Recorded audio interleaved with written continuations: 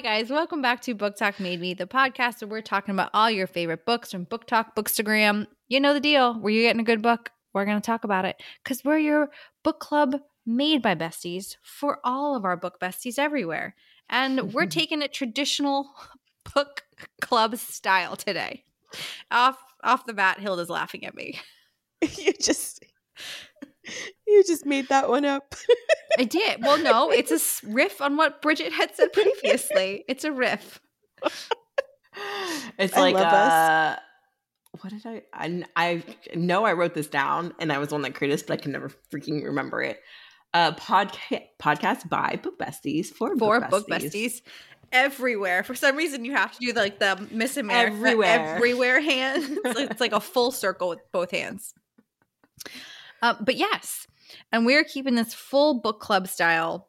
A little bit of a break from the way we traditionally cover a book, because usually we'll go through, we'll give you thoughts and feelings, reactions, star levels, plot points. We'll go through the whole thing. But today, we're just keeping it real with reactions to the one very special book that was just recently released. Probably know what it is because we already did reactions to the first 50%. So, of course, we're talking about the last 50% of Crescent City 3, House of Flame and Shadow. Boop, boop, boop, boop. Very, very accurate representation, I'd say. For us, at least, I think. These are spoiler warnings. Spoiler warnings, spoiler warnings, spoiler warnings. We're talking about... Wait. Can we say also spoiler warnings for all of, really at this point, the entire Massverse? Yep. Because I re-listened to the episode and I was like, oops. Before we do spoiler warnings. Yeah. I'm Bridget. This is Hilda. Oh, I'm Hilda. And our host, Caitlin. She's here. I'm here. I was going to say that next, and I'm like, well, hold on. Let me just... We just jumped right into it. Everywhere. Spoiler our names. Spoilers. Lest you forget. So our names, you know who we are now and what you're listening to in case you didn't realize. Yes, and spoiler warnings for everything in the SJM Massverse universe. If you haven't read Throne of Glass, Crescent City, or ACOTAR, I don't want to spoil it for you, bestie. So hop on over to another episode. Because we have a lot. We have a lot now. We're creeping up to 100, guys. We're going to hit 100 this year, which is what? Wild. You know when they have TV shows, they make themselves like a cake, and it's like, yay, our 100th episode. Oh my God, can we do that? I'm going to order all of you guys a Publix cupcake to go pick up for our 100th episode. Can you make it Raspberry Delight? Oh, yes. Oh, can that Raspberry be our Elegance podcast flavor? Yes. That has to be our podcast cake flavor. Absolutely, 100%. If you know Publix, if you know Raspberry Elegance, then you know. And if you don't know Raspberry Elegance, you should. Get thee to the Publix. Get these to the Publix. It is delightful cream cheese frosting with a raspberry inside. We're going wildly off topic right off the get-go. I'm just, 100th episode, cakes, celebrations, all that. And if you do not live in the United States, in the South region, there's no Publix for you. And I highly recommend you fly to Florida or anywhere that there has Publix and get one. Come hang out with us and I will treat you to a Publix Raspberry Elegance. It'll be worth it. It'll be worth it. So again, spoiler warnings for everything in the SJM universe. And now we covered our first reactions to 50% of the book in the previous episode where we had not read everything. We just were reacting to the portions that we had read. We pretty much talked about all the things that we had read up until that point, how it made us feel, what our predictions were for the end of the book. So for part 2 of this, we're going to follow a similar format. So we're not going to be diving through the plot in detail to run you through the entire timeline. Our thoughts and notes may go out of order. We're trying to keep it in order just because it's a little bit easier for your brain to process. But as you saw with the Raspberry Elegance, we go off on a tangent very easily. So we're going to do our best to keep it in order of the last 50% of the book. But please note, we love a tangent and we'll make it go off. So this is truly just a book club discussion about the last 50%. And right off the bat, this is I'll start this. You start. I'm like, who wants to start? It feels weird to start. I'll start it. I'll be the bearer of the bad news. All right, go. And I'm probably coming off really harsh. It's a safe space. I did not like this book. Explain. You're not the only person You're not the only one. I just want to hear your reasoning. Okay, so you guys know last episode we talked about it. I was so excited. I felt like the pacing of the book was so good. And then, we got off the podcast recording, picked up back the book, and it went so slow. It felt like, I don't even know what it felt like. It felt like we were going at snail's pace. And even though stuff was happening in the book, I was convincing myself, I was hyping myself up to finish this book.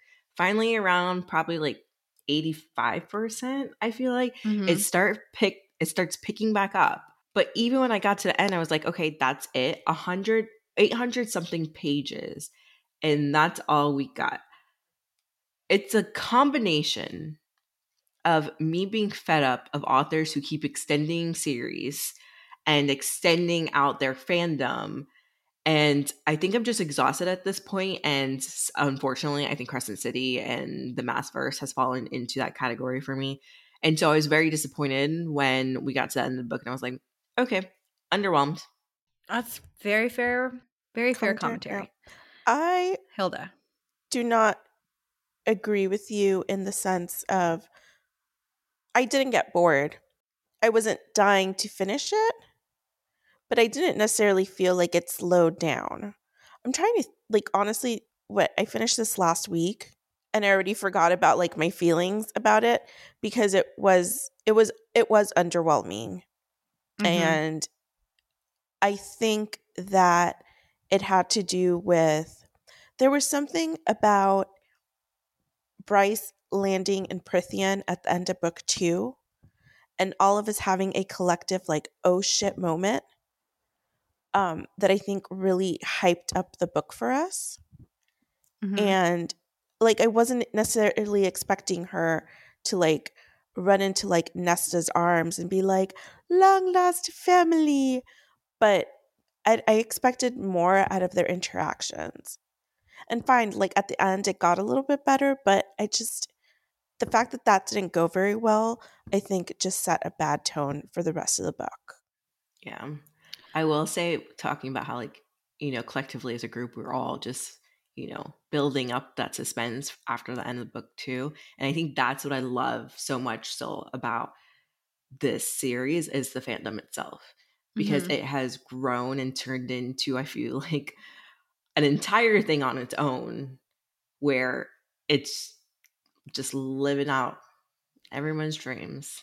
Like book besties. I feel like people who are not readers right now are reading it. And, we're all bonded through the series. I feel like I'm somewhere in the middle between you guys. And I really hate to admit it, but out of all the SJM books, this is one I did not care for. And I think it may have been a little bit, to your point, Hilda, the impossibly high standards I think that we had for this. So to Bridget's point, the collective mind-blowing that we all had knowing that these two worlds merged together and all the possibilities, which was my favorite part, talking the unhinged theories and seeing what came true and what didn't come true and what did we all pick together, what were our predictions. That part was so fun. And there was something about the chemistry of the characters meeting in real life. And I know we talked about it last time, book, where it's you have your one group of friends and your other group of friends, and you try to marry your friend group and it doesn't vibe. And that put such a weird taste in my mouth through the whole rest of the book where I was like, I just didn't care for it. And I think it was mainly to do with Bryce's interaction with Prythian and the interactions with Nesta and her whole I'm smarter than you, and my way or the highway, and I'm sassy, and I'm throwing caution to the wind and doing whatever I want. Just attitude really just got on me. And it wasn't so bad in isolation. I think once she was back in Crescent City, because you're like, okay, you can kind of see this makes sense, but seeing it out of her homeworld really changed my opinion of her in not the best way. Yeah. And you know what bothered me too is that she's so critical. She's like, the Fae, they're so prejudiced against other people and look what they do to the humans and they're the worst. and can't stand them, but then does that to the people in Prythian. And like, again, Yeah. you know, the way that Az and Nesta were reacting to Celine's hologram and all of her revelations, and they were equally disgusted by Celine's behavior, the same way that Bryce was. And for her to like not capture that and still kind of like make it seem like she was screwing them over is really just like really, it's really messed up. Yeah. I mean, it's just, I don't want to continue talking about Bryce, but I think that really soured the book for me. I agree. Yeah, I thought a lot of characters were quite annoying in this book, so it overall I was imbibing with it. So let's talk about that. Let's talk about the other characters. So I think we had said in book part 1, we're like, Ethan, Therion, not sure I'm loving you guys.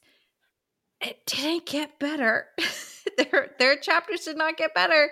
And it got better Therion for like a hot second, and then I was like, oh my god, cheering him on. And I really wanted there to be more with this new wife that he had. And then nothing happened. So let's talk Therion first. He didn't annoy me as much, but I think it's possible because he's a redhead, and I'm a sucker for redheads. Who knew this was your kryptonite? Very great observation, Hilda. He's a redhead?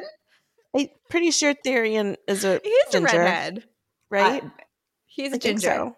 I was just picturing like a blonde merman. So like sexy like merman. A male Ariel. Like with auburn hair. Mm-hmm. Like Outlander with fins. Yeah. Yes. See, in my head, I don't consider him a redhead, but I guess he is. I don't know. It's interesting you let him pass because this man had zero character arc at all. He did shitty things. Then he's like, I feel bad for shitty things, so I'm going to level up and do more shitty things and disobey more people. And then he's like, I feel bad for that, but I'm going to do it again. And then this really pissed me off. I'm just going to keep digging my hole. So Therion, you know, he's banished by the Viper Queen. He's banished by the River Queen. He's now become enemy number 1 from the Ocean Queen. And then the second he's in front of the River Queen again, which just remember, started this whole mess that he was in because he didn't want to marry the River Queen's daughter. The second he's in front of her again, this man wasted 0.25 seconds before he's like, I'll marry your daughter again. That will solve all the problems. And you're like, yeah, no. I'll divorce my Fae wife, which the Fae apparently never divorce. You dumb idiot. That is why the entire book we have heard about your misadventures. And you think you can solve it again by just marrying the person you didn't want to marry in the first place. And that tracks because it's Therion. But right before he got married, he was going on and on about how he was doing such this good thing because he had a sister that died. And if she was in that situation, she would want a decent male to step up and do the right thing. So he did that. And then he was like, I will never get divorced from you, or I'll divorce you, move on if that's what you want. But he made it seem like he was sticking with his decision finally. Mm-hmm. Like he had made a decision and he was going to carry it out. And then he was just like, oh no, I'm going to solve everything with my dick. Therion is hapless. And my bigger concern is, do I want an entire book about Therion and his shitty decision making? No. I like his wife. I know we barely got that much from her, but she was strong. She was great. She was giving me Elide vibes. Not Elide. Elide. Yeah, I was like, what did I used to call her? Elide. Elide. But like, if I have to deal with a book 4 about Therion and his bad decisions and fucking Ethan and his feelings, I will jump off my balcony. Oh, Therion just, and you can see, I mean, we're assuming, obviously this is not announced, that House of Many Waters, which would be the 4th house, would be the 4th Crescent City, which makes sense. You're not going to have 4 houses and 3 books. So it makes sense that you're setting it up, but I just feel like I don't care about him. So the only thing that's a possibility is we continue their storylines, but ultimately, with the way the book ended, there's a whole exploration now of like this new form of government. I think one of the really important things, which I think Bryce finally got a perspective shift, was I think Sathya was giving her shit. Yeah. And then and Hunt did too, which well deserved. They're basically like, you have the ability to change people's minds, set a good example, like be a leader. Why won't you do that? I feel like it was going along those lines. So like maybe Bryce and Hunt's story isn't over. Maybe. And I don't know. I think they also have to deal with the Viper Queen. Yes. Well, and obviously the Ocean Queen and the River Queen. You know what's interesting too, because there was so much speculation when we saw the cover. So much speculation that there was a giant snake over it. So maybe this will have, like, the Viper Queen will have a lot more to do with the plot, like the takedown. Like, she'll be a crucial member, not like a side quest, side story. And Or even like I didn't find that from her. I'm like, yep, you're still the side story. Like, oh, we're the adversary, but the side story. But even the whole thing with like Ariadne, and I had this conversation with somebody in our DMs, and I was like, I feel like Ariadne's story was edited out because it was too much. Because I feel like, she's kind of there with Darian. They're both, street fighters. And then all of a sudden, she disappears. She like disappears. Darian basically tells her, don't kill Ethan when you fight him. And she's like, well, how do you know I was going to do it? And then it turns out she's like agreed to be sold or whatever. And then she pops up at the end again really quickly. And then that's it. As a dragon shifter, book is House of Flame and Shadow, that we'd get more of that backstory. This is the house to talk about it. It makes sense to talk about it here. It doesn't make sense to talk about House of Many Waters. I don't know. I hope we get more out of Ariadne, but in a good way. Yeah. Because like even like the whole getting her from the astronomer and rescuing her, and like the fire sprites played an important role. Mm-hmm. They sure did. So like what's supposed to go on with this cranky dragon? Speaking of people who've been rescued from the astronomer, wow, could not say that for a second there. Sigrid? Why does she exist? Why did we go into this whole Reaper situation? I don't understand what's happening here. It felt very what's the words I'm looking for here?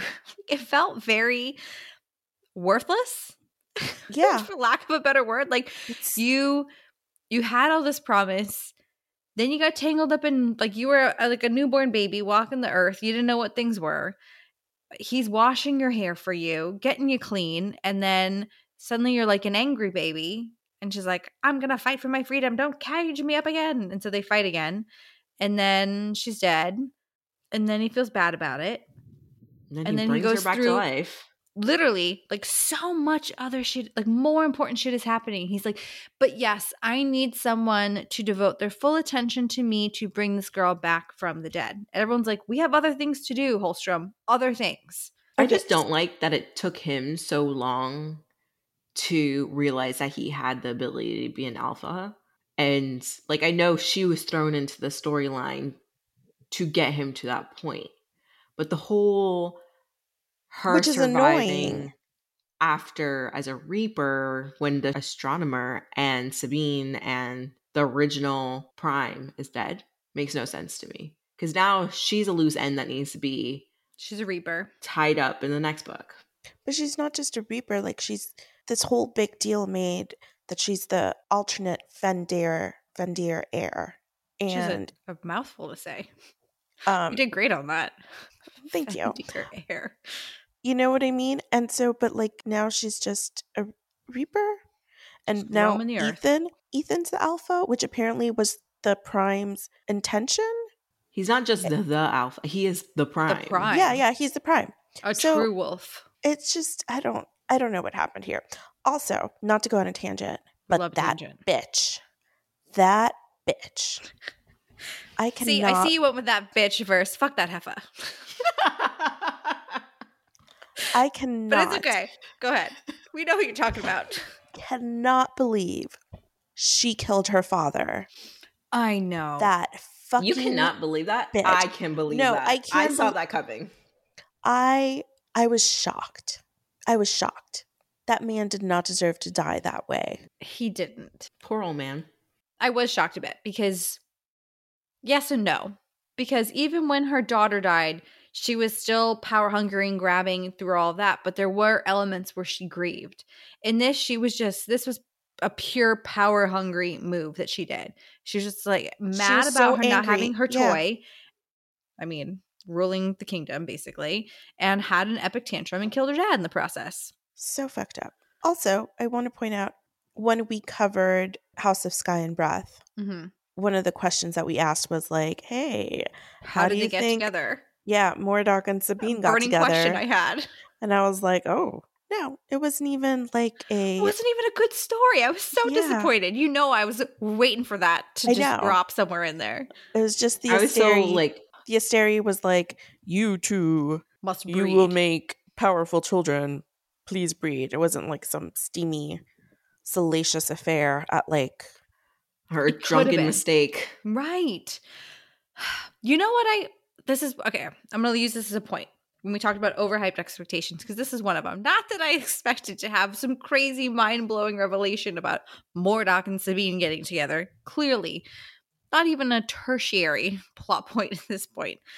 But I feel like we had all these grand reveals or theories, and as we're reading them through TikTok and we're going through the slides and looking at the unhinged theories, those reveals were so much greater than every reveal I felt we got in this book.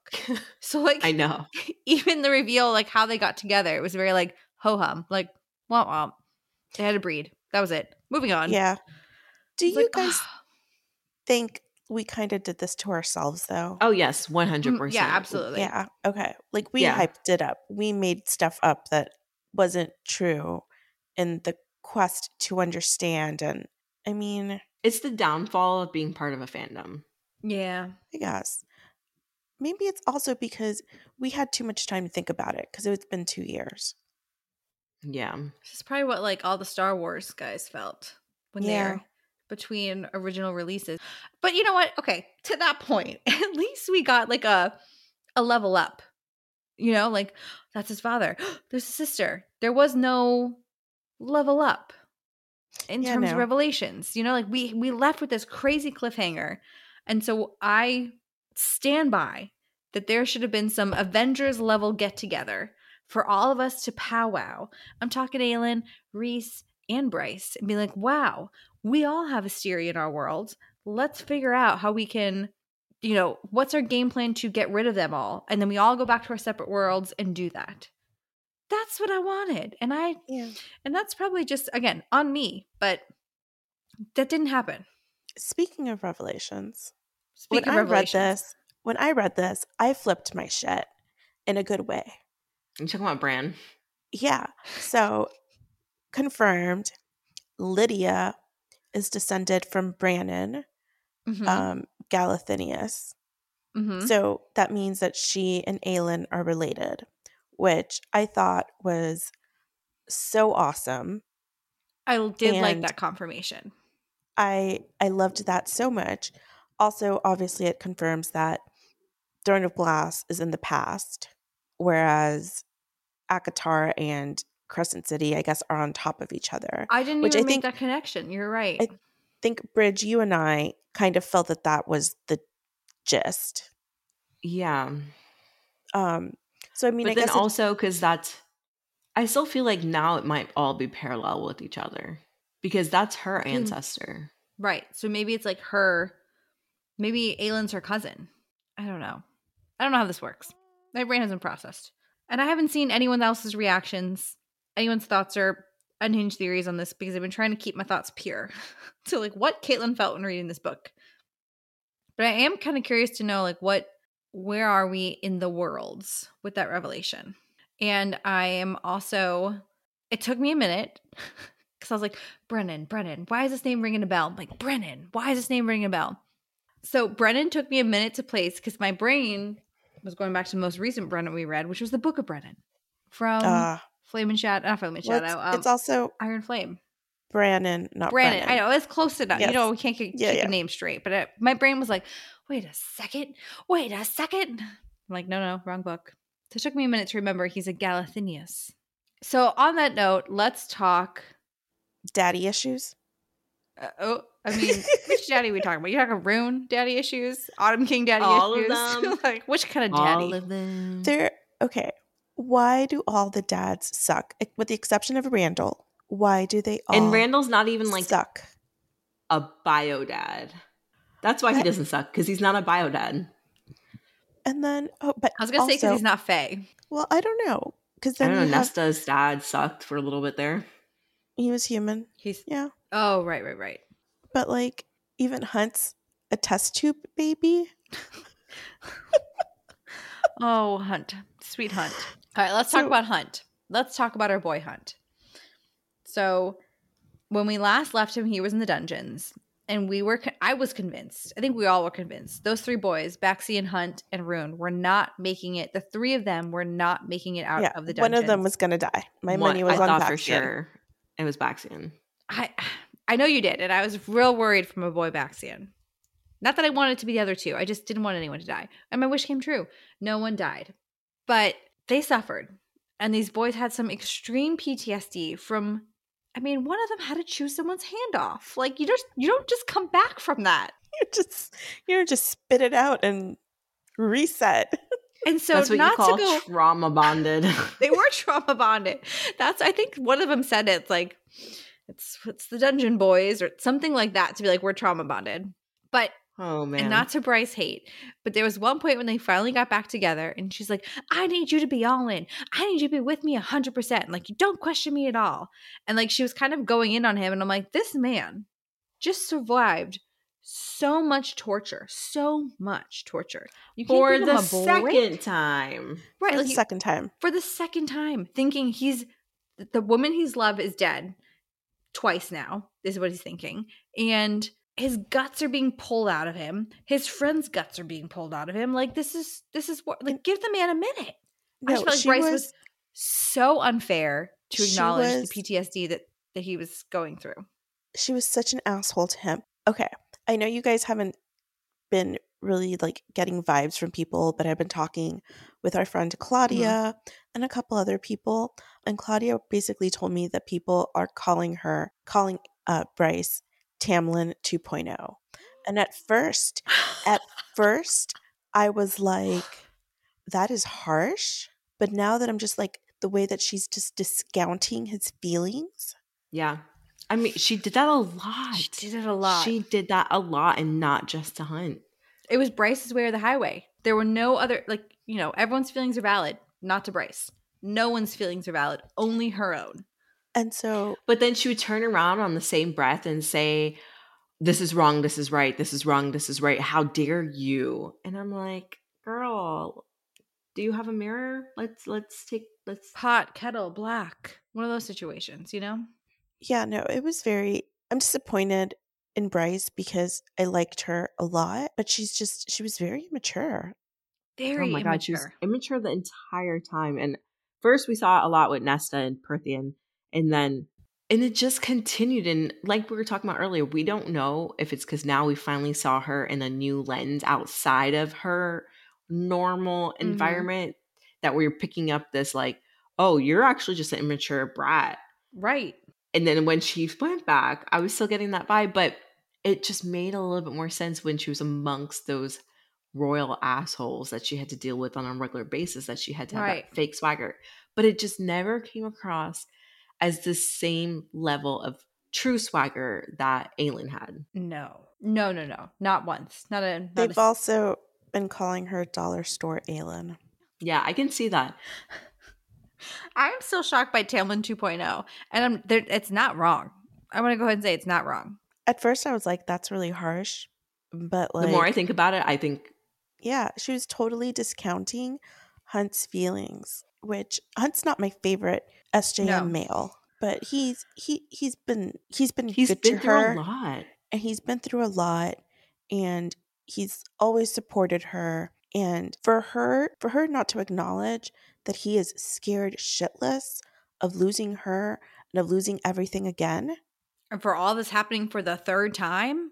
It's bullshit. And let's talk about his test tube babiness, because that was one of the big unhinged theories we had. Like, who are his parents? What are his lineage? How did Jessica Roga know his family? Because at the end of book 1, she's like, you know, her and Adius are talking. They're like, well, you knew his father better than anyone else. Yeah. And it was interesting. I think there was some theories where he was, I think one of the theories we covered in Unhinged Theories was that he was a mix of some of the gods and that he was created.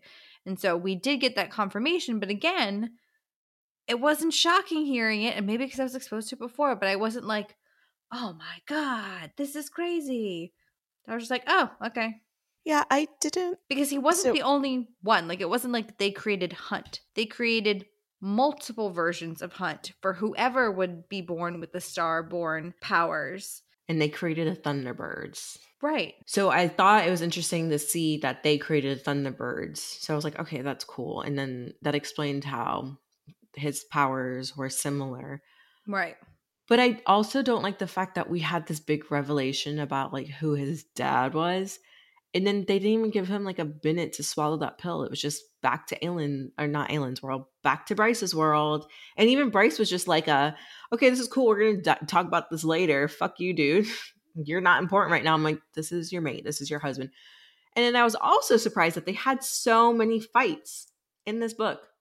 Rightfully so. They needed to fight. Yeah. But I was just surprised it was happening in an SJM book.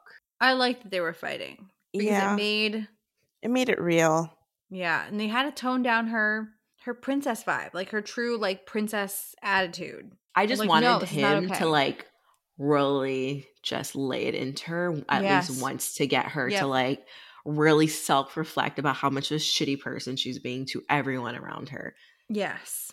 Also did not like the fact that she sent her parents to Prythian to be saved. So she's doing the same bullshit that her ancestors did that she judged them for. And then she also left her adopted brother on the other side, like an asshole. The brother that she went all out of her way in the last book to save and just left him high and dry. I mean, yes and no. It wouldn't have hurt to just send all of them to Prythian. That's what I'm saying. And not to come at SJM for this. No, love you long time, SJM, if you're listening. But like, why was that not the decision? Like, why was that not the first decision you made? Like, why write all those extra words to be like, oh, he stayed there and I stayed behind? They talk about explain the consequences of that. And like her mom being like, I'm so mad at you. Why would you do that? But to your point, like, why did we spend all this time protecting her family if you're only going to take her true family and put them across the border to save them, but leave her adopted brother who we just got in a stable environment? We're just going to leave him. It's fine. Yeah. I mean, she did leave him with Fury and with Baxian. So, but again, very just competent send them all. Send them people, all. Right. You should have just sent them all together to Prythian. Like, it just didn't make sense. Make it make sense. It just like she went out of her way to put him in her parents' care to save him. Right. To then rip him away from them. And then just rip him away and put him in the care of two new people who he's not comfortable with. Like, this is still a child. It just didn't make sense to me. I was like, this is stupid. And like, I don't know what was the whole point. Like, just send him over there. And maybe question her character's planning a bit to be like, this is the ultimate plan. And you know, Bryce always has a purpose. So I'm like, okay, what's the like? I was thinking, well, there must have been a purpose that he was left behind. Why? Yeah, I was starting to think maybe he actually did have powers and we needed it. I don't know. Nothing. Nope. No, it was just I don't know. Okay. It just, added to the flavor of Bryce that I did not like this book. I know we keep talking Hunt and then we all keep going back to Bryce. But is there any other Hunt things you want to talk about? No, Hunt, I'm sorry that you got the shitty end of the stick. Hunt is just not a character that I feel strongly about. Like, I think you said it, Hilda. It's not your favorite SJM man. I'm like, I just don't care about you. He's just a womp character. Like Rune Danon, I care about you. Yeah. Oh my God, they were the best characters in this book. Okay. We all love Rune and Lydia. Love them. They had obnoxious back and forth miscommunication trope was shit. So good. But to me, this book was saved by Rune and by Lydia. Oh, her back was hurt from carrying the book. She was Karen in this book. Oh God. Okay, so I do have a question. I don't know if you guys caught this. Okay, so when Rune was in the other Fae Island at his Avalon? uncle, Avalon? yes, Avalon. There we and go. he, his cousins confront him, The murder twins? the murder twins, and they were like, "We can smell you on her, you know." And then Seamus' teeth flashed. Tell me, what is it like fucking a Reaper? What did they mean by that? Like, is she a Reaper, or is he meaning because, like, they had sex on the mine bridge? So, like, did no one else catch this? I didn't catch that. Well, first of all, it's Seamus. Okay. Not Seamus. Okay, Seamus. Yes, sure. But we said Sorry. that fucking a Reaper? Yes, that's why I was like, but that doesn't make any sense. But then I was like, okay, her sister's a necromancer. Maybe she has some powers like that, but she's not a Reaper because I thought, is it Reaper with a capital R? a Reaper with a capital R. Oh, you're showing me. Interesting, because I thought. Well, she did die and she came back. But she doesn't have those Reaper powers. Like, her eyes aren't glowing green. I know. I think the murder twins are just assholes. I took it to mean like they were just being nasty. Well, I took it to mean like she's killed so many people. She's just like she just has a black soul, like a black heart. Oh, she is okay. She's like souls. a Got Reaper. it. Like she's just killing. Got it.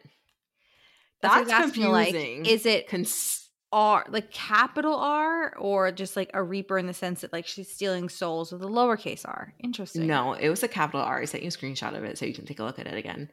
But that would be an interesting plot twist. Unhinged Theories. Leading Reaper. It was just randomly put there. I thought maybe it was a typo. Maybe my Kindle wasn't uploaded properly. I don't know. But then I went back and I just double checked it. I think that it was just the murder twins are assholes.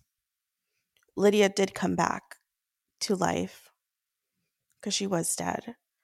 And it was just like an obnoxious statement to me. They wouldn't have known that. Exactly. And she wasn't even dead the first time. She died after they had their little mine back blowout session. No, but she died and came back before they got to Avalon. Right. Yes. So but they wouldn't have known that she died. That she was dead, like a Reaper, you know? I mean, I feel like they might have had a lot of conversations. No. And what if they were like poking around in brains? I don't know. It's weird. I think that's weird. It's a weird comment. I think it's an offhand comment from the murder twins. I think it's something more, and we shall find out. Like now, my unhinged theory brain is like, oh, what else could it be? But honestly, I know you would set that up a little bit. That was the most exciting thing about this book. I was like, oh, what is this? Did I just find a clue? You know what? I feel like this book has had the opposite effect on me. I don't want to know about theories anymore. I know, because I just was so like every single theory that I had read up until this point, anytime I got to the reveal, it was a very like wah wah reveal. Like, well, go ahead. This was the only even book. Jessica's. Yeah, this was the only book that I got theories beforehand, and I even read the chapters before the book came out. Usually I'm just like, no, I don't want to know. I don't want to know anything. I want to be surprised. I want to be entertained. This is not fun. I don't like this way. I like it before the book comes out because then that's actually fun, but the letdown was horrible. The letdown was so horrible. And I know there's probably 100 people who are like, you guys are insane. I love that book. And I also and I'm happy like, for you. How I wanted to love this. I really did. And I wanted to like, did you watch as many unhinged theories as we did?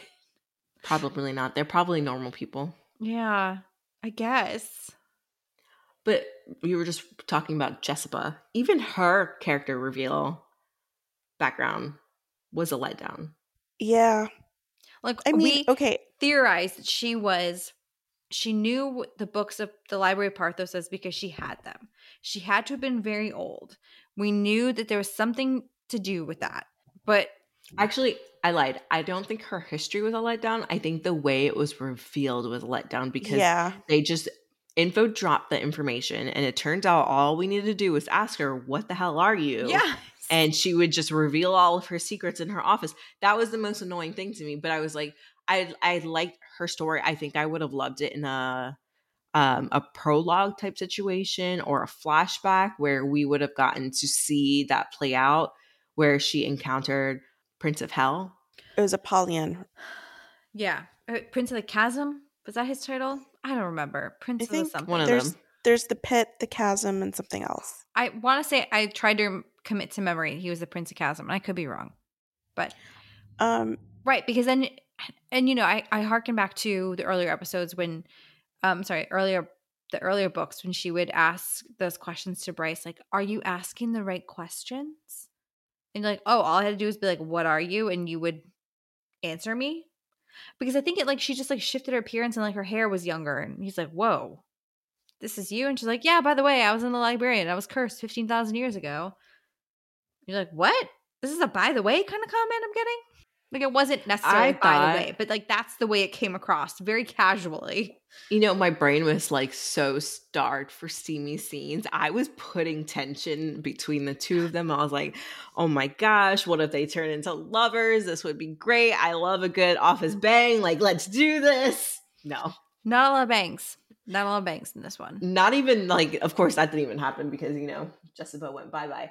I want to say her incorporating a storyline where an entire group of people were storming after librarians to destroy books, and those librarians were like sacrificing themselves to transport it to safety, even though the books apparently were mundane and had no magical information in it whatsoever. And some of them did, I think. But I thought that was like a call out to her with the current situation with book banning and censorship and stuff like that. So I love that take. It was me just, you know, bringing it back to reality. I could also just be bullshitting, and that was not her case. But I'm just, you know. I like that. I love when someone's protecting the knowledge like that. Yeah, I did like that. So Jessica, let's talk about her. Because towards the end of this book, I didn't feel the high stakes and angst that I felt. Like it was clearly a big battle. And I think SJM has done in her previous two series excellent high stakes battles. Like excellent. Like you feel it, you're stressed, you're like, oh my God. This was like, whoa, I just want to know what happens. But like I wasn't actually worried about anyone dying when clearly someone did and came back and they're just fine. Also, that's a little overdone with her books. Just saying. But Jessica, towards the end, you know, she's lived her 15,000 years. And I think she's tired of living. She's earned her rest. Jessica has. And so when Bryce dies and is back and everyone's kind of mourning the sudden loss of her, and Jessica looks at her and goes, "Oh, Quinlan."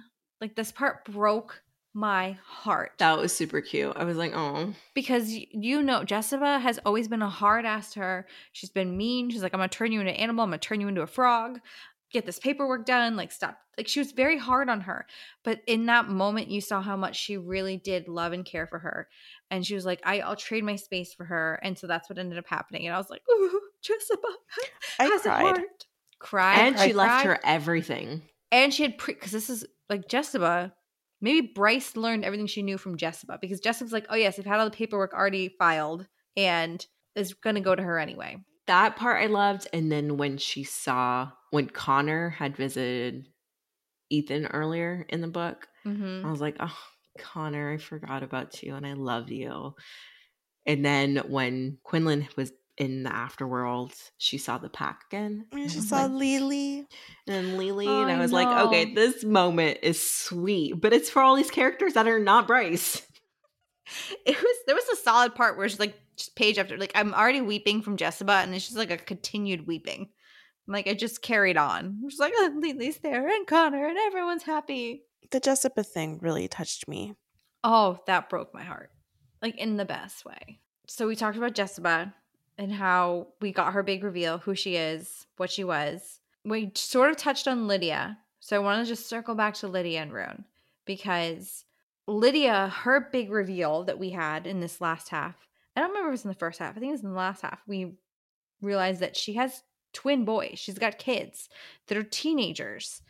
And so I was very like, oh, how did this happen? I think we were talking like, is it Pollux's child? We were like, who's your daddy? Yeah. This entire series was a game of who's your daddy. It had from the beginning. Who's your really daddy? funny. And so to see that relationship grow a little bit and her really care for them and just be so nervous that they were taken again by the Asteri, and then Rune being like, I got this. Even when Rune shot her in the leg and she was like, I'll never forgive you. And I was like, immediately I forgive you. Immediately. You did this for the right reasons. You didn't want, the boys seeing their mom murdered straight away by Pollux. And so that made me love him more. The best storyline in this entire book was the two of them. When did you guys realize that she and Rune were mates? I think it was when the murder twin said, we smell him on you. Because remember we were talking about like, oh my God, that's so embarrassing. Everyone can smell everyone on me. I think. But they had made comments about that earlier in the book, and it wasn't the murder twins the first one that mentioned it. I think when Lydia went to go see Tristan and Declan, when she arrived at the Viper Queen's place and she was talking to them, I forget it was Tristan or Declan was like, we smell Rune on you. I was like, yeah. Which is interesting because they never mated in person. They only mated virtually in the mind. Well, so like that connection really stuck. That's why then I was just waiting because I was like, okay, when they finally bang, then we'll see the mating bond snap into place. And it really didn't. But then I was thinking maybe it did. Well, no. Well, there was a line where Rune he's like, I know what this is, but I don't want to like put it into words. Right. Something I remember like him saying that, but I thought maybe that was like, maybe he was in love with her. He didn't want to say it. Just loved him. I loved Rune. I love when he was just like, take care of my boys. And he's like, I got it. And he's like, come on, fellas. And they all like were running off in the heat of the battle. And it was just so cute. And I was very worried that she was going to die when she's like in her full fire powers, walking out in the battlefield, teaming up with the fire sprites, which I loved because like justice for Lily. Also, she has this firepower. Hello. Because she's a Galathinius. Okay, so let's talk about this for a second because I was in the shower the other day. This is the thought. Shower thoughts, best thoughts. Yes, as I'm like, massaging my scalp, my brain powers start to work. And I was like, wait a minute. Aelin gave up her powers. And so for her to be a descendant of that bloodline, carrying that powers, that means she has to be a direct descendant of Aelin, and that Aelin somehow got her powers back to be able to pass it down? Is that what that means? I don't know. Okay. I was like, oh my God. I just remembered I had this thought. Am I far off? Is this like unhinged theories? Probably. Maybe. Okay. The thing is, we don't know exactly when in their timeline that the Asteri brought those types of fae, the shifter phase, and collected them and put them into Midgard. Speaking of, this parasite. The other character in the book we have to talk about, the parasite. She means the queen, Hypaxia, who's no longer queen. So Claudia mentioned this too, and I thought it was valid, that the Underking is actually a Barrow Wight from like Throne of Glass. A what? Catch me up. What the hell is that? A Barrow Wight. Yeah, what Do you remember when Aelin was in Wendell with Is this what her and Rowan? Her and Rowan fought off like in the cave? In one of like the missions where he's like training her, they run into like a bunch of burial grounds. Mm-hmm. Yes. Mm-hmm. And then there's a shadow thing that's like following them. Mm-hmm. Yeah. And that was the Barrow Wight. Okay. And so Caitlin and I have the same reaction. We're like, I'm with you. Keep going. You guys are much better at Throne of Glass than I am. I've only read it once. I've only read it once too. But you've read it recently. I read it like 2-3 years ago. Anyways, so the way that the Barrow Wight behaves in Throne of Glass, it did remind me of the way the Underking was behaving. Interesting. Anyways, that dude is dead. He's an asshole. Good riddance. Now Hypaxia is the head of Flame and Shadow. Which? Because she had to defect because her witches were pissed at her for being a necromancer. Yeah, which I feel like, this fits. Welcome to House Flame and Shadow. Right? You'll be a Meet good on leader. Tuesdays and Thursdays. BYOB. Bring your own blood. Sure idea. Let me tell you. So I was listening back to our other episodes when we were like, vast departure. But we're talking about evil characters, and we were talking about how many other H names could there be for their Triarii. We got the Hellhound, we got the Harpy, we got the Hammer, The Hawk. the Hind. The Hind. I thought of my Triarii name. Oh boy. Picture it. So the doors open up. We're backlit. Hair's blowing in the wind. It's a slow motion walk. You got the Harpy, the Hawk, the Hind, the Hammer, and the Hippo. See the hippo swinging in there, all hips. Hippos are dangerous as fuck. So, you know, I'm fitting ballet, in well. The ballet, or is it the cartoon ballet hippo? Yes. She's like, I'm just happy to be here. This is my Triarii name. I am the Hippo. I was gonna be Listen, like, if it's good enough the for Helion? drug cartel leaders to use them as a line of defense, it's good enough for me. Oh my god. Speaking of, I've been watching, I started watching Narcos to like decompress. Oh. What a great depression show. Thought it made sense.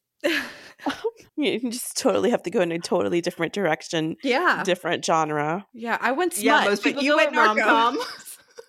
Most people go rom-com as a palate cleanser. I changed my medium. I changed my genre. Well, shirts will be made here. Newest member, Triarii Training School, Hippo reporting for duty. So we talked about Lydia. Let's talk about Rune. Which, like, what is there to talk about Rune? This man came into his power, came into his life. He fulfilled his destiny. He not only did he decapitate his dad, he like also like stabbed the head and picked it up and was like, "Hey, dad's head," like on the sword. And he was like, I got skewered. Yeah, look what I did. This is great. And so I just love that he seemed to be at peace with like, you're gone. I fulfilled this destiny. And it meant I didn't have to die. Yeah. Now he sees what it meant. Rune Danon will always be crown prince of the Valbaran Fae. Always. Also, I love at the end that he's like, oh, well, I'm living a floor beneath Bryce. She's going to hate that. And I'm trying to be an adult, but I still filled my fridge with beer. I did love that because the man is who he is. You guys, he made sure to get an apartment with a guest bedroom that had 2 beds for his stepkids. I know. That's why Rune Danon is on my why I choose list. So now can we call him Daddy? Like Daddy Danon. Mm-hmm. Here for it. I'm still disappointed in the Autumn King. That is one ginger I wanted to give a chance, but I did too, and I really wanted to see it because there were so many theories. Like, oh, is he related to the Lucian? Autumn King? Right? Yeah. No, didn't explore any of that. The Autumn Lord, whatever, Baron. Right, and there were so many theories that his mom was actually Rhys's sister. Like, there were some other good conspiracy theories that I really was like, ooh. I'm disappointed that the relation is not closer. Yes, I am. Because clearly when Az saw Selene, he's like, oh, she looks like Rhys's sister. Well, then clearly, we have the 2 lines of Starborn Fae in the different worlds. But for Rune and Rhys to look so much alike, but they're related by so many 15,000 years? Yeah, I just was like, that kind of bummed me out. Yeah. Like, there's no way I would look close to someone 15,000. You know what I mean? Like, there's just no way. Yeah, not just once. The sister as well. So, like, those are 2 people who look like their ancestors. Like, you're right, Dale. That's a good point. Their relationship was too generationally apart. For them to be so similar. Yeah. It would have made sense if they were on different timelines and they were reincarnated, but... Any final thoughts? There we go. That's you. Final thought. Thank you to Lydia and Rune for carrying this story. Yeah. And Hypaxia. Mostly Lydia. I'm going to give Hypaxia some credit here, too. Okay. She's such a underrated character that has been pulling her weight since the last book, or maybe in the first book. Above her weight. And just got nothing in return. Okay. Minus becoming the head of the house. Do we think Hypaxia should forgive Celestina? No. Yeah, fuck that bitch. Yeah. Okay. I say that. So you caused my friends so much pain because of your selfishness. You're dead to me. Okay. You feel. I'm guessing you feel the opposite way. I really like Hypaxia. I've always liked her. Me too. And I want good things for her. I just don't think that's it. I don't think Celestina. I don't think Celestina's the one. No. Like, what are your intentions with my Hypaxia? I need someone to like match her level and energy, and also someone to match her compassion. Correct. Or just like her greatness. Yeah. Yeah, it's Find yourself another witchy woman. It's not going to be fucking Celestina. Ugh, no. Get another woo-woo girl to woo you. And then you can woo each other, girls. Love that. I really want her to have more. Like, she really was like, they'd be like, I have a friend. And then they'd be like, oh, Hypaxia's your friend? I know this friend. I'm like, really? Ethan, you didn't want to think about calling her like 30 pages ago? Bro, that was the most annoying thing. I was like, I need a necromancer. Okay. You just used one like necromancer 2 weeks ago. Okay. In comes Hypaxia, who's your friend, who you used to have a good relationship with. Why did you not call her first? Who literally was the necromancer on your first necromancy. Like, this boy is so dumb. And now he's the ruler. Ay. Why are men idiots? Because they are. So final thoughts. If you guys had to give this a star rating, what would you give this? Oh. 2.5. I'm between a 2.5 and a 3.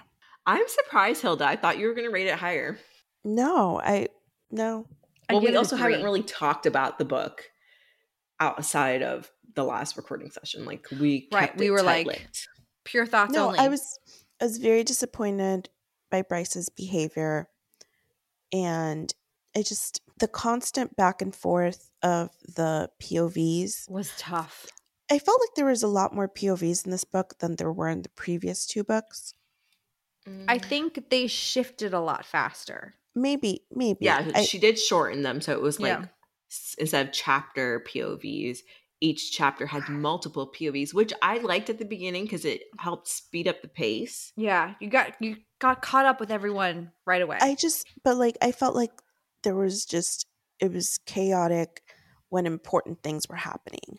Yes, like when we're getting the whole hologram download from Celine, and they're like, and let's check in with Ethan. I'm like, oh, with Ethan and his stupid feelings. Give me some rhyming clues over here. Let's go back to her. Yeah, honestly, I think we hyped it up too much. Mm-hmm. So it's been really hard to read something that like I really enjoyed. I'm enjoying. So yeah, I'm between a 2.5 and a 3. See, I give it a 3, and that's just because I'm an SJM loyalist, and I feel bad being like, this wasn't your best work. This wasn't the best one. This is definitely my least favorite book out of all of them. I'd rather read a book about Chaol and Tower of Dawn a million times than read this again. See, I love Tower of Dawn. I like Tower of Dawn too. I love Tower of Dawn too. Just not fucking Chaol. I want to say, I keep thinking, are her books getting worse? Are we just having higher expectations? Or did I just love ACOTAR so much that I don't even know at this point if ACOTAR is a good book or not. It's just like my book. I was here for the vibes. I fell in love, and I will always be in love. I think it is though, because when you reread it, you're like, oh, I do love this again. Like exactly. So I don't know. It scratches your itch. This doesn't scratch your itch as much. No, it's okay. You know what? We all can't have. I mean, she's had a very good run on books. I'm not writing her off. Just saying, not all of them are going to be winners. Yeah. This one's not a winner for me. But would love to know everyone's thoughts and feelings because we've been having so many great conversations. And I'm going to say we, being Hilda, because I started off, I had some Instagram stories. I'm like, how are we feeling? Where are you? Let's talk about it. And then I was like, I have to go dark because I don't want you guys to spoil anything for me. And I warned all of you guys, I'm like, stay out of the DMs just in case something comes flying our way we're not prepared to see. Because again, I had high hopes for the ending of this book. But we've been having great conversations with you guys as you finish this, as you have thoughts and feelings. Some of you are with us, some of you are not with us. And I so enjoy the different perspectives. So please keep it coming. Safe space. You can be like, you guys are dead ass wrong. Here's why this book was amazing. I want to hear it. Please tell us. You can find us at booktalkmamie_pod to share all your thoughts and feelings on this book and more. So let's get into some shout outs, shall we? Let's do it. Spoilers. Yes, spoilers. These look like they are hold on. They're all, I think, SJM related. Yeah. Really quickly, before you get started, I just want to make a point, give a special shout out to Michelle. Michelle is the person who said that she wanted Hunt to die in this book. And she came into our DMs and she explained herself to us. Oh, Michelle, thank you. What was the reason? Explanations. It was very long, but it basically boils down to Bryce can save herself. Okay. And Hunt could have taught her all of those things and then went bye-bye. And then she's her own savior and she could have done it all on her own, essentially. Would have been the vibe. So he would have been there to like help her and teach her a lesson. What they taught, what they raised him to do, basically. But yeah, so she goes into much deeper explanation. It was really good. But I liked that interpretation. So it wasn't just... Maybe it would have made the book more interesting. Yeah, maybe. Hot take. Maybe. She also wasn't like, I don't know if they're mates. So... Michelle, thank you. See, if we're calling you out, not calling you out, but if we're discussing these things here that require further explanation, please hop into our DMs where we will continue to discuss. So spoilers as we get into all our list of shoutouts and discussion points that come from our Spotify questions of the week. As always, you guys can head on over there, answer from any question from any Spotify question of the week that we've had up from any episode, and we will talk about them as they come in from each recording. And I believe these are all, as you have mentioned, Hilda, earlier, these are all SJM related. So if you gave you the spoiler warnings at the beginning, if you're still with us, this should not come as a shock, anything we're about to say. So we had a lot of people jumping in from our question from House of Flame and Shadow Reactions Part 1. And the question was, what do you think about Hofast so far? Michelle said, feeling like everything is working out too easily and conveniently. Well, except for Therian and Ethan, but that's a whole nother level. Fair. Anne Moore said, overall, I'm liking it, but do I love it? I'm not sure yet. I need time to process the entire book. The Ethan Sigrid plot was meh. The miscommunication troop between Bryce and Hunt, annoying. Snaps. I agree. Like, I wanted to like it because I wanted to like it so badly, and the thing is, it was just fine, but we're not used to just fine from Sarah. Correct. I couldn't even so that makes it even worse to like this book more. That's how bad it was. So a hot take from the other perspective, our friend Paige said, I liked it. And I do remember most of the stuff because I took notes on my Kindle. Also ran on 2 hours of sleep because I went to a midnight release in Brooklyn, which was 3 hours away. So fun that you went to a midnight release. So first of all, that's amazing. Also, Paige, because we were talking, I was like, I'm concerned about your health. Did you do this on coffee? She said yes. Yeah. Well, yeah. Like multiple cups of coffee. And water for balance. Of course. Coffee, water, books, carbs. Wine. Ice cream. Yeah, that's got water in there. Ice. The eight major food groups. Des answered, it was so much fun. I binged the whole thing in a few days. Lots of valid criticisms I'm seeing, but overall still a very fun ride, and I'm still in love. And I'm in love with Rune and Lydia. Who isn't? They're the best. Couple of the year. Rune and Lydia carrying the team. It was. I think we all binged it in a couple days. Like whether or not I wanted to, like we're seeing this baby through. Claudia answered, I was so disappointed and absolutely I was so disappointed and absolutely hated Dollar Store Aelin. Damn. She was the worst. She's not smart or cunning enough to pull off Aelin level schemes, but we were all supposed to believe she was. Valid, Claudia. I mean, you said it earlier. We all said it earlier. Like, she's just like an immature baby. The mom's at work. Aelin's at work saving the world, okay?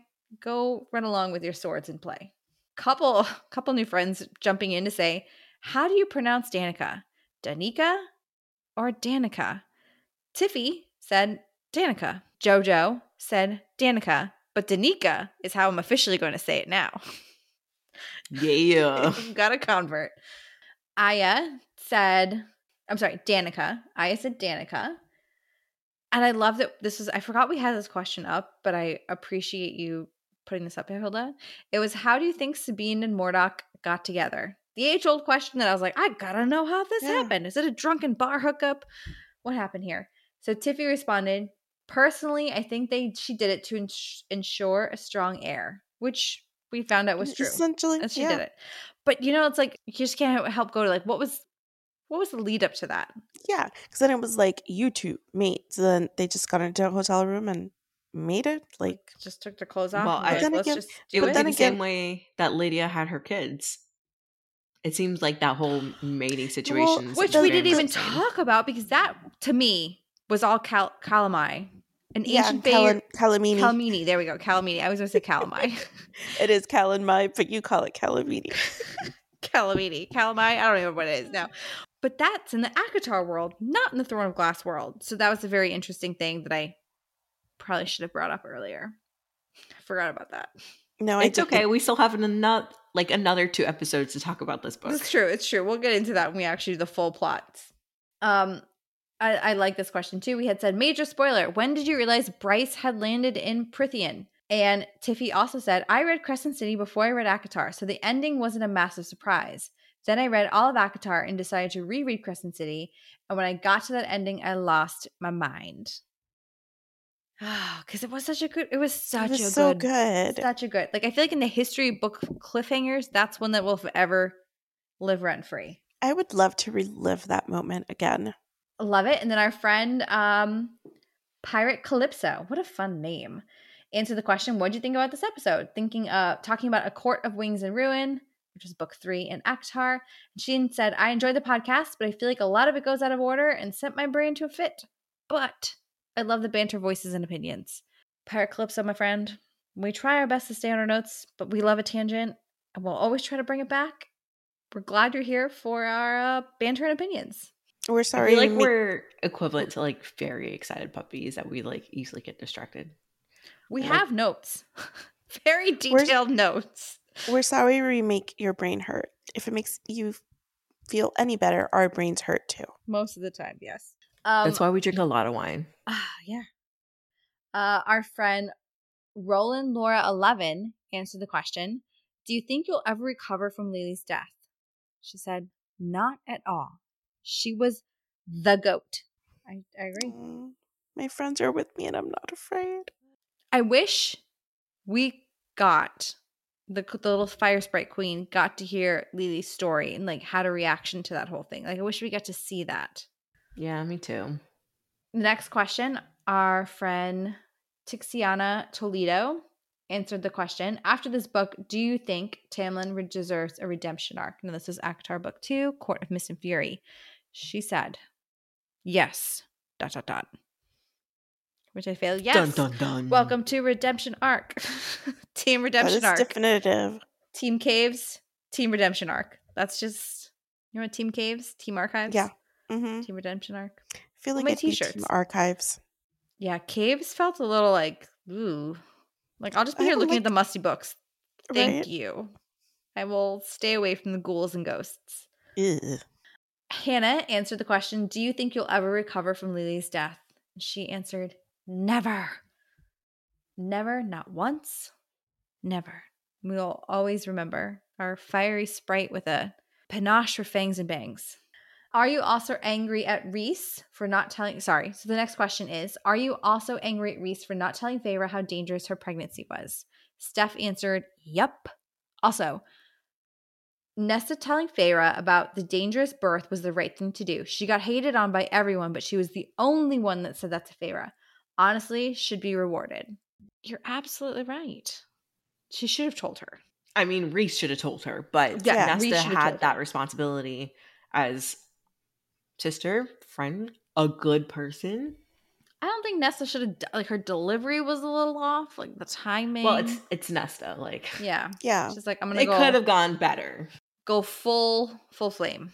All right, guys. Well, we have loved chatting with all of you guys for all your thoughts and feelings on this book. We can't wait to hear more. So you can, again, hit us up on BookTalkMaybe_pod. You can also leave us an Apple review. We have a ton of new listeners, and we're so happy you guys found us. We hope you stay for all the all the chaos and unhinged theories we bring, and the tangents that take us along the way. You can also find us on Apple and Spotify, obviously. And if you want more, if you're looking for more of our banter, more of our wit, more of our fun, I'm going to invite you to come check out our Patreon, which can be found in the link in our bio. There's a couple different membership levels, but basically you get more access to weigh in on the books that we're talking about. There's voting access. We get automatic entries into contests we're doing. We do 2 a year. And I think some of our friends can tell you we give out good-ass prizes. Like good-ass prizes. Not just like a gift card. It's a gift card which is good. We've got sticker giveaways. We've got so much fun stuff. We will jump on a Zoom call with the 3 of us and you to talk about books. A dedicated call with your favorite hosts. What more could you want?